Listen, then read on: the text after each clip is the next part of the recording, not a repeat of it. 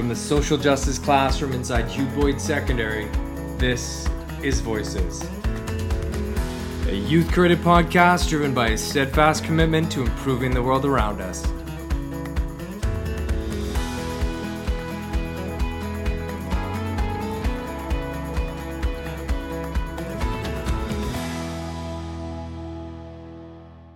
Hi, my name is Sophie. And my name is Emily. And you're listening to the Voices podcast. Today, we're excited to be interviewing Mr. Mario Canseco, the president of Research Co., a research organization that has a global network of partners in the qualitative data collection and data visualization specialties. Mr. Canseco wrote an engaging recent article entitled Discrimination, a Reality for Most Women in British Columbia, which will be features of today's discussion. He's a columnist from Business in Vancouver magazine, who holds Masters of Journalism from the University of British Columbia, and is a regular contributor to other Canadian publications. Thank you very much for speaking with us today. It's my pleasure. Thank you for having me. Yeah. So what's inspired you to write about and conduct research on the discrimination women in BC face today? As we certainly find it fascinating to hear a male perspective on the topic of sexism and gender equity. Well, I was really interested in this, partly because of my own experiences. I grew up in Mexico. We had a situation where it was very complicated for women to break through when it came to work, very macho mentality when it came to the way businesses were run. And I was interested in just how many Canadian women had experienced similar situations. It's certainly more nuanced in Canada. And part of the reason that made me curious about this was, is it a generational thing? And I think one of the things that we noticed in the research was the fact that you have a lot of women over the age of 55, over the age of 35, who experienced discrimination, but didn't actually realize that they did until years later. You know, that the older generations essentially going, well, it was okay to be the subject of a joke, or to have somebody who would approach you in a way that made you uncomfortable, but that is the way it used to be in the 70s and 80s. And it's the younger generation that goes, wait a second, you were discriminated against. This isn't the right course of action. You were harassed at work. Maybe you didn't notice it at the time, but certainly the younger generations are more likely to be noticing it and to do something about it. Yeah. Could you tell us a little bit about your research and some of your key findings on gender discrimination in BC?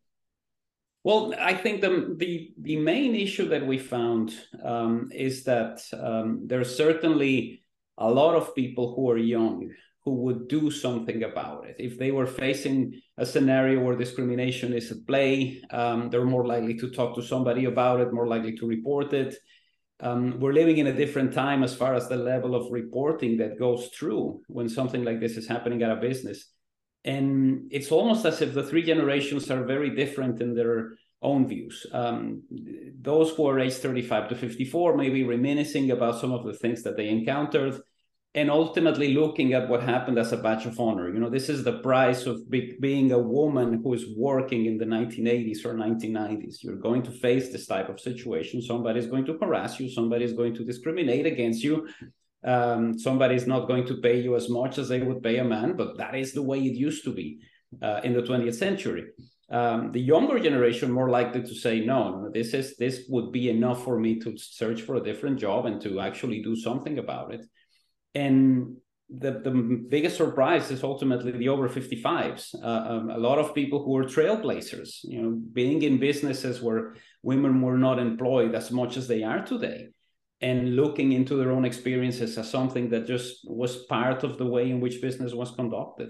And to me, that was the most striking thing. You know, the same experience that happened to a woman who's 29 and says, you know, I left my job. This was horrible. This is terrible. I reported it to human resources. You have the same experience for a woman who's, let's say, 57 or 58, who goes, that's the way it used to be.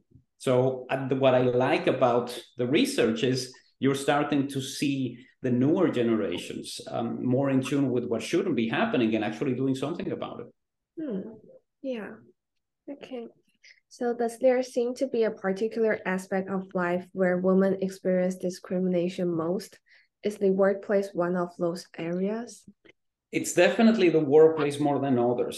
And what's really striking is I thought we were going to have a little bit of a regional breakdown. You know, maybe this is happening more in Metro Vancouver because of the way in which the offices have been established. It's certainly more constant when you're looking at it that way. That doesn't mean that we didn't see discrimination in the education sector. And that was also quite striking as far as, you know, students at university who felt that they were harassed by specific professors and so on. It's a different mentality now. I think it's something that we're reporting more and we're talking about it certainly in a more open fashion than we did in the 20th century. But you look into that generational aspect and a lot of women over the age of 55 who essentially tell us, this is what I experienced, but I don't consider it a form of discrimination because this is the way things used to be back then. So it's interesting as far as the way in which some of these things are compartmentalized. You know, you don't want to have somebody say, well, yeah, 30 years ago, my boss harassed me. You're like, well, that's the way it used to be. The good thing is the younger generations are looking at it and saying, we're not going to let this happen, not to us. Yeah, exactly. Are there particular segments of the female population that are more likely to recognize and report discrimination than others? The young ones, thankfully. I mean, when you look at it plainly, it's the younger population and people who are on their first or second job, who are looking into the way in which the offices are working, who are developing a relationship with their peers and their bosses that is certainly healthier than what we see with Generation X women or with baby boomer women. That plays a role not only in the way in which you're going to be behaving internally. I think there's certainly a fear when somebody does something like this that is going to have an immediate impact on your career. Do I report it? Do I do something? Am I going to get fired? Am I going to get blacklisted? We see a lot of those problems emerging, particularly with Generation X women. If you're 35 to 54, you're more likely to have gone through this process of, do I say something? Do I report it? I really want my job. I don't want to be fired. I don't want to be blacklisted. Younger women don't have that problem. They're definitely going to speak their minds. I think we're in a very different situation when it comes to the way in which the workplace is actually behaving. And it's the over 55s who go, maybe I should have done something about it. But at the time, we didn't have the stringent reporting as far as human resources is concerned. We didn't have a policy towards sexual harassment. And this is one of the reasons why they look back on their experience and go, well, this is the way it used to be. Almost as if you're talking to a grandpa who's talking about the times when you didn't have to wear a seatbelt, right? It's like, oh, it used to be easier back then. And we just, plopped the kids in the back seat and there was no car seat for children and no safety restraints or what have you. It's because they didn't experience it. Now they look back on it and go, well, it wasn't so bad. But when you think about all the things that could have gone wrong in a car without seatbelts, that is what gets you thinking. And I think it's a similar situation, looking back into your own experience and saying it wasn't that bad. But it's certainly not something that the younger generations of today would stand for. Yeah. Why do you think Canada, despite always being in the top 10 safest country for women to live, still struggles with harassment? I think it has a lot to do with the structures of the companies. You look into other jurisdictions, and of course, we could look at other places where, women are not allowed to drive or they can't have specific jobs and you can't go out at night unless there's somebody there with you. Like, there's always that opportunity to compare yourself with people who are doing worse than we are. And, it's a way to make yourself feel better. At least we're not as bad as Afghanistan or Saudi Arabia. I've never been a subscriber to that particular form of viewing the world. And what happens is the structures, particularly the reporting structures, are what causes the problem. You can have a human resources department that is going to be designed to supposedly allow you to say that something went wrong, but in most cases, it's actually the area that is defending those who are harassing people. So some of the comments that we got back were actually kind of heartbreaking because we asked people, did you report this to human resources? It's like, well, no, because human resources was the one who was responsible for the harassment, or human resources is designed to help the CEO get away with the stuff that he was getting away with. And that is part of the difficulty that we're seeing. It's happening because of the context. We look at ourselves as a society that is very open and in certain ways mild when it comes to the way in which the office is going to be working, but you still have those structures that haven't been broken. And part of it has to do with the fact that there's no coherent reporting structure. We've asked about this before, like, should we have some sort of federal guideline in order to make sure that something like this doesn't happen? We have federal guidelines for paying our taxes. We have federal guidelines for cleaning the streets where your offices are located. Why can't we have a federal guideline to deal with harassment? And the answer that we're always getting from Canadians is that this makes a lot of sense. But you get the sense from the businesses that, well, I don't want the government telling me how I should run my company. Well, if you're committing fraud, they definitely have a chance to tell you that you shouldn't. And it's a similar scenario for me. If you have specific guidelines in place about how the businesses should operate and ensure that harassment and discrimination aren't happening, we would all be better for it. Yeah, definitely. So in your recent article, you mentioned that 9% of women suffer loss of potential employment opportunities. Could you discuss some of the potential reasons why this might be happening? We saw a couple of things that really jumped out of the page on that one. And one of them is the age. We think about age discrimination sometimes as somebody who's very young and maybe isn't as experienced, and I'm going to hire somebody who's a little bit older, or somebody who's a little bit older and maybe is not in tune with the way in which we're communicating today, or they're not great at social media. Like, you have a lot, you can get it from both sides in that sense.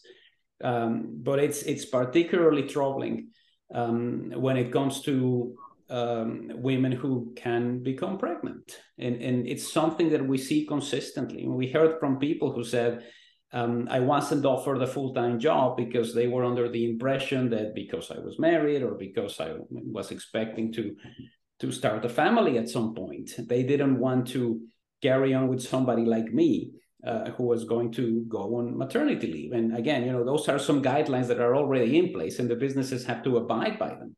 And we heard from women who were saying we weren't particularly treated fairly because of this. Part of what we saw was credentials, people who studied abroad or who maybe had an accent that wasn't particularly great for the people who were hiring, or that didn't fit the profile that the company wanted.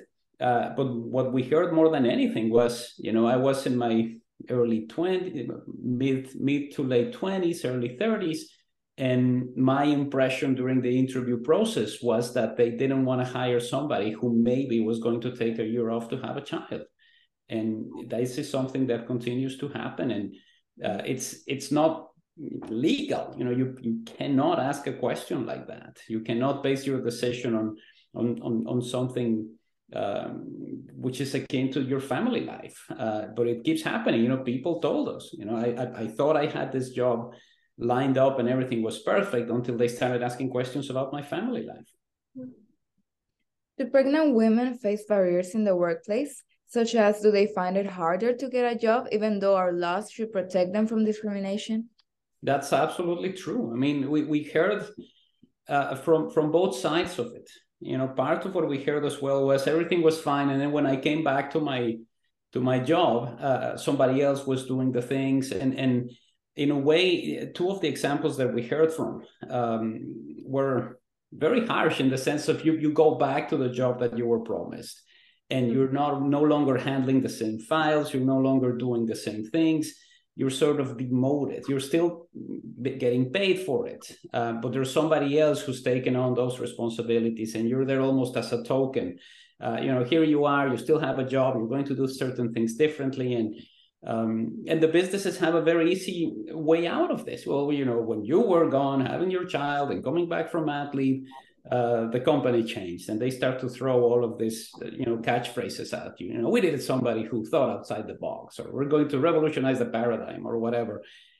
So it means that the job that you signed up for, which is the same job that you were supposed to go back to, is no longer there, and that is two of the women that we heard from essentially said, I couldn't stay there anymore because, yes, I was getting paid, but I wasn't being challenged. My views weren't really as respected as they were before because there was somebody else there who was doing the job that I was supposed to be doing. Yeah. Does this impact only pregnant women, or are women with children also experiencing discrimination? It happens also with women with young children. I think there's part of what happens during the hiring process is this going to become a distraction? Is this something that is going to, are we going to be in the middle of a meeting and the cell phone is going to ring and then mom is going to have to go to school because something happened, or the kid at childcare is very upset, or we have a situation that requires your immediate attention. And part of what happens is a lot of the decision makers in those businesses are coming from a world where this is the way it used to be. Women weren't working as much, and I'm expecting people to be here when I need them. That is part of the problem with the argument, and it changes as the children get a little bit older. If you don't have a young child, it's easier for the businesses to go, well, she's not going to be bothered that much. She's not going to be, outside of the office dealing with stuff that is related to family life. But it's definitely one of the issues that is affecting people. It's more than anything, it's the possibility of harassment, whether people identify it as such or not. And the idea that if you need to have some sort of additional things to do because of your family situation, that is going to take you away from the job, which is ironic now that we have companies that essentially give you your own laptop, give you your own cell phone.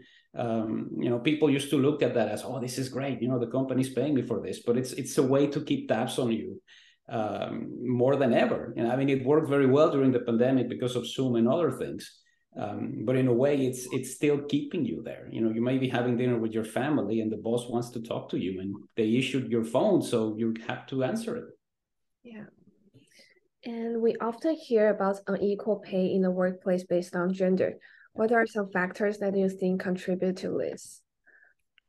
The main one is the expectation, and I think this is happening partly because of the way the older generations view it. It's all combined, and this idea of, well, she's a mother, she's going to be taking care of kids, she may be distracted.